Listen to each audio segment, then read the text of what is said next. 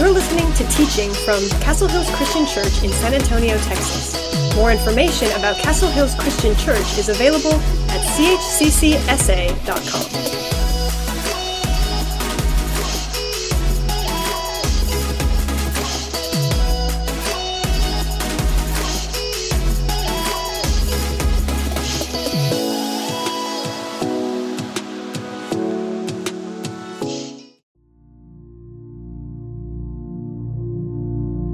On any given day, we have dozens of interactions and conversations. Conversations with strangers, close friends, in coffee shops, at work, over a meal, or on the phone. Some conversations are quick and light. Others are long and deep. Conversations matter. They hold the potential to change our whole day, or in some cases, our whole lives. As we read about the life of Jesus from the words of his close friend John, we see that Jesus was constantly engaging in intentional, crucial, and life-changing conversations. These conversations that Jesus had centuries ago can still impact us today. Do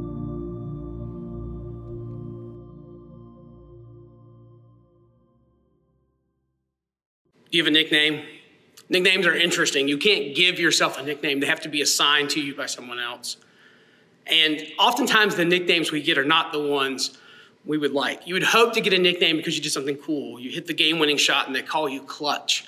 But oftentimes we get nicknames because we mess up when we do something silly, and all of a sudden we get called something associated with that event, with that moment that we'd like to forget and we'd like to move on, but that unfortunate nickname sticks and it follows us, sometimes for the rest of our lives. It's interesting that a lot of Jesus' closest friends had nicknames. Jesus even gave some of his followers nicknames, like Simon. Jesus calls him Peter, which means rock, which is a pretty cool nickname. And it sticks so much so that we don't think of him as Simon. We call him Peter most of the time. But not all of the nicknames that Jesus' followers were given by him or were quite as cool. In fact, some came much later. And some, my guess is, the people would like to be forgotten. These unfortunate nicknames that stick with them. Last week, we looked at a conversation that Jesus had after he had been executed and raised from the dead with one of his close followers, Mary Magdalene. And she goes to the tomb, finds it empty, and she's surprised to have an encounter with Jesus. And she has the privilege of being the first one to announce Jesus' resurrection after Jesus has this important conversation. But that time where there's a sort of unknown, where the disciples have not seen the resurrected Jesus, there's a lot of things going on in their hearts and in their minds in this moment. That first week of mourning after someone passes is particularly hard. It's a particularly heavy and sad time. But when you mix into the normal grief someone would be experiencing after one of their close friends was so brutally executed, in addition to that grief, they also have a level of fear, because here they are, someone who they had followed, who they were associated with, had been labeled an enemy of the state and had been executed by the state. So here they are, they're sad and they're afraid. And that's where our story picks up in John chapter 20, starting in verse 19. On the evening of that day, the first day of the week, the doors being locked where the disciples were for fear of the Jews, Jesus came and stood among them and said to them, "Peace be with you." And when he had said this, he showed them his hands and his side. Then the disciples were glad when they saw the Lord. Jesus said to them again, "Peace be with you. As the Father has sent me, so I am sending you." And when he had said this, he breathed on them and said to them, "Receive the Holy Spirit. If you forgive the sins of any, they are forgiven them. If you withhold forgiveness from any, it is withheld." I can't imagine what it would be like in this moment. All the emotions that you would have been overwhelmed with. I think it's interesting that Jesus' first words to them are, "Peace be with you," because they need some peace. They need some calm. They need some clarity in this moment. They're overwhelmed by sadness, by grief, and now all of that flips. And they're probably overwhelmed with joy and excitement. They have questions and concerns, and Jesus just says, "Peace be with you." But not all of his close followers were there in this moment and got this experience. We continue on in verse 24. Now Thomas, one of the 12, called Twin, was not with them when Jesus came. So the other disciples told him, "We have seen the Lord." But he said to them, "Unless I see his hands, the marks of the nails, and place my fingers into the marks of the nails, and place my hand into his side, I will never believe." Now, it's interesting because Thomas has a nickname. He's called Twin. We don't know why he's called Twin, but he probably had a twin brother or looked a lot like somebody. But instead, we know him by a different nickname. We often call him Doubting Thomas because of this moment. But why does Thomas doubt? What is it that he's actually doubting? Well, Jesus' resurrection seems to have defied Thomas's expectations. But it's not just Thomas's expectations that were defied. It's everyone's. See, not everyone at this time who followed God, who was trying to live a religious life, believed in the resurrection. In fact, this was a big contention between two major religious groups of Jesus' day, the Sadducees and the Pharisees. Now, the Sadducees, they were kind of the temple ruling class, the priestly people, and they were in charge in Jerusalem. And they did not believe that God was going to resurrect people. But the Pharisees did. Now, they were sort of the populist group, a little more widespread. And although we often see Jesus coming into conflict with them, if you were reading the teachings of the Pharisees, you would see that he had a lot in common with Jesus. The Pharisees and Jesus actually were on the same page on a lot of things, including the idea that God was going to resurrect people. But here's the deal. For the people who believed in resurrection during Jesus' day, most of them believed that that was going to happen at the end of time, at the consummation of all things, that God would resurrect everyone at one time. Nobody really expected an individual resurrection. And we kind of see this in John chapter 11. Jesus raises Lazarus from the dead. But just before that, he tells his close friends, "I am the resurrection and the life," because they don't understand. They think that resurrection is only something that happens at the end of time, that their brother who had died would eventually be resurrected by God. But they didn't understand that Jesus was offering a resurrected life to Lazarus right then in John chapter 11. So when we get to this point where Jesus has himself died, he has been executed, and his followers are afraid and they're overwhelmed, the idea of Jesus raising from the dead was the most unlikely outcome. There were other leaders who had led revolts of different types against the Roman government, against the ruling class in Jerusalem, who had led populist movements of people who had taught a different way of approaching God. And when they were executed, their movements died off because they were dead and they stayed dead. No one expected this outcome. And it wasn't just Thomas who doubted this. It was lots of people who doubted the idea of the resurrection.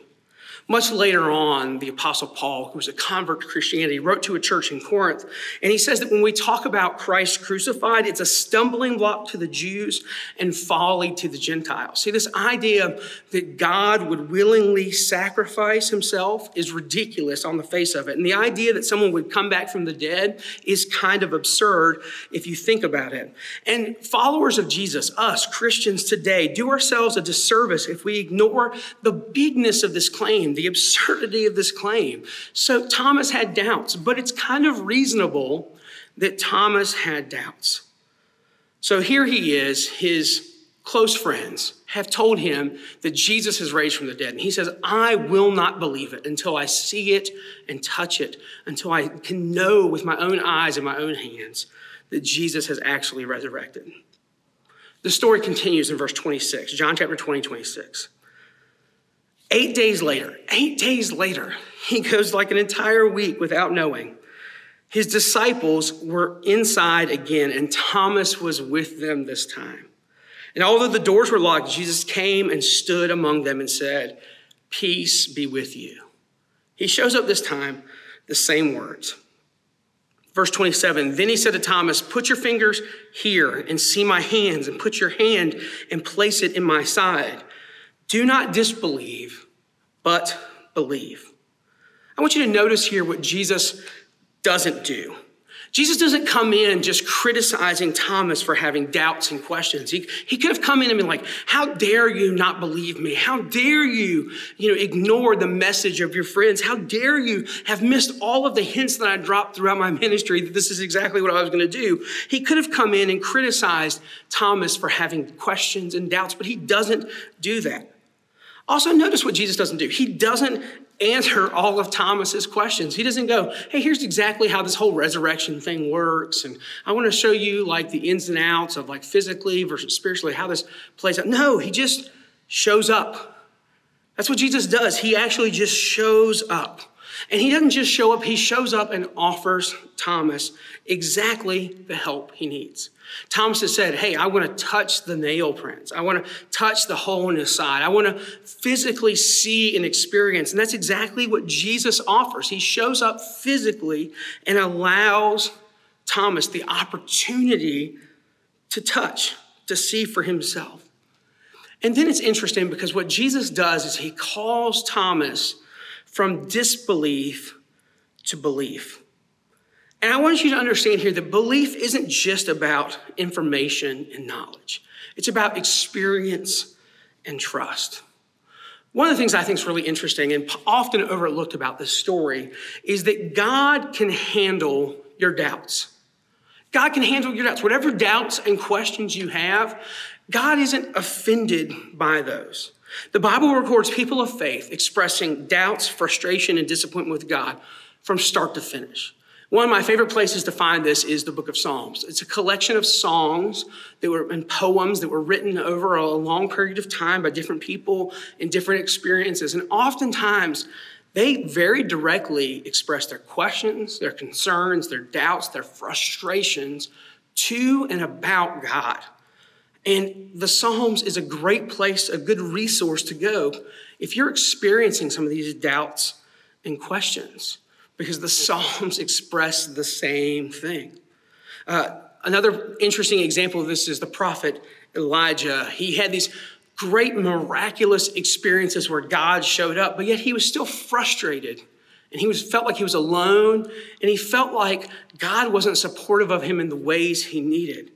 And in 1 Kings 19, we see that after he's challenged the authorities of his day, he's on the run from the queen Jezebel, and he just goes out into the wilderness and sits down, and he's ready to give up, and he's frustrated with God. And rather than criticizing him, God shows up and provides food and nourishment and rest for him. Another good example of this is the prophet Habakkuk from the Old Testament. Habakkuk 1:2 opens with this. It says, "O Lord, how long shall I cry for help and you will not hear?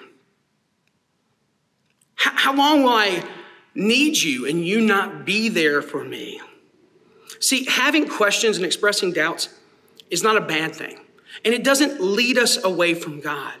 It's really popular these days to talk about deconstruction. And I think it's interesting because there's two sort of extremes that people usually fall into when they talk about deconstructing. There's those who feel like they're the first ones to ever ask questions about their faith and to wrestle with difficult topics, and like they're paving a new way. And then on the other extreme is those who are saying, hey, this deconstruction stuff's awful and no one should ever do it. It's so bad and evil. But the reality is that wrestling with doubts, whatever label you put on it, can actually refine our faith. It can make our faith stronger. Unless, of course, we're told that doubting and asking questions is off limits and unacceptable. See, when a church or our Christian families or the way we've thought about God doesn't allow us to wrestle with difficult questions, we are faced with a choice. Do we continue in a faith that seems incompatible with reality, or do we walk away from our faith? We create sort of this false tension, this false choice for ourselves. And it makes it so that we're not allowed to wrestle with those doubts. We either have to embrace the doubts or we have to live inauthentically. And the Bible holds up examples of doubts and questionings constantly as part of the authentic life of faith. So back to John chapter 20. And Thomas and his story. He gets this label, this nickname of being Doubting Thomas because he wanted to see for himself. He wanted the same privilege that his friends had had. to see and to touch and to experience for himself.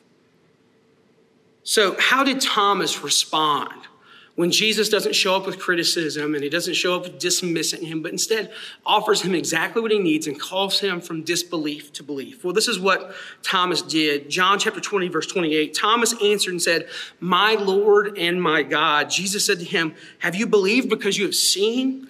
Blessed are those who have not seen and yet have believed." I love the story of Thomas because it's not just a story about doubt. It's a story about wrestling with the deep questions of faith and how do you deal with disappointments and when God shows up differently than you expected. Thomas is a good example for us of what it looks like to wrestle with doubt. So how do we wrestle with doubt? Well, I think the first thing we can do is we can ask questions. The Bible tells us pretty clearly by the way it lays out questions about faith that you can talk openly with God about your concerns. God is big enough to handle whatever questions and doubts and frustrations you have. So talk openly. Pray to God about the questions, concerns, and doubts that you may have. But the other thing we need to do is we need to open up to trusted spiritual mentors, people that we can rely on to guide us and direct us when we have doubt and question. See, Thomas's friends wanted to offer him their personal experiences. He wanted to experience it for himself. We would all benefit from listening to the wisdom of people we trust. So ask questions, talk openly with God about it, but also listen to people you trust, trusted spiritual mentors about your doubts and questions. The second thing you can do is you can seek God. Because I believe with a lot of us, the thing we set out to find is what we will find. And if we're open to seeking God in these moments, it really changes the trajectory of the way we wrestle with our doubts and our questions. Are we really trying to find God in these moments? And the third thing we can do is we can be open to what we find. A lot of times we've come to conclusions before we get to the end. And when we wrestle with doubts and we try to find our faith through these tough, difficult situations and questions, we need to be open to the idea that maybe God will show up in ways that we weren't expecting.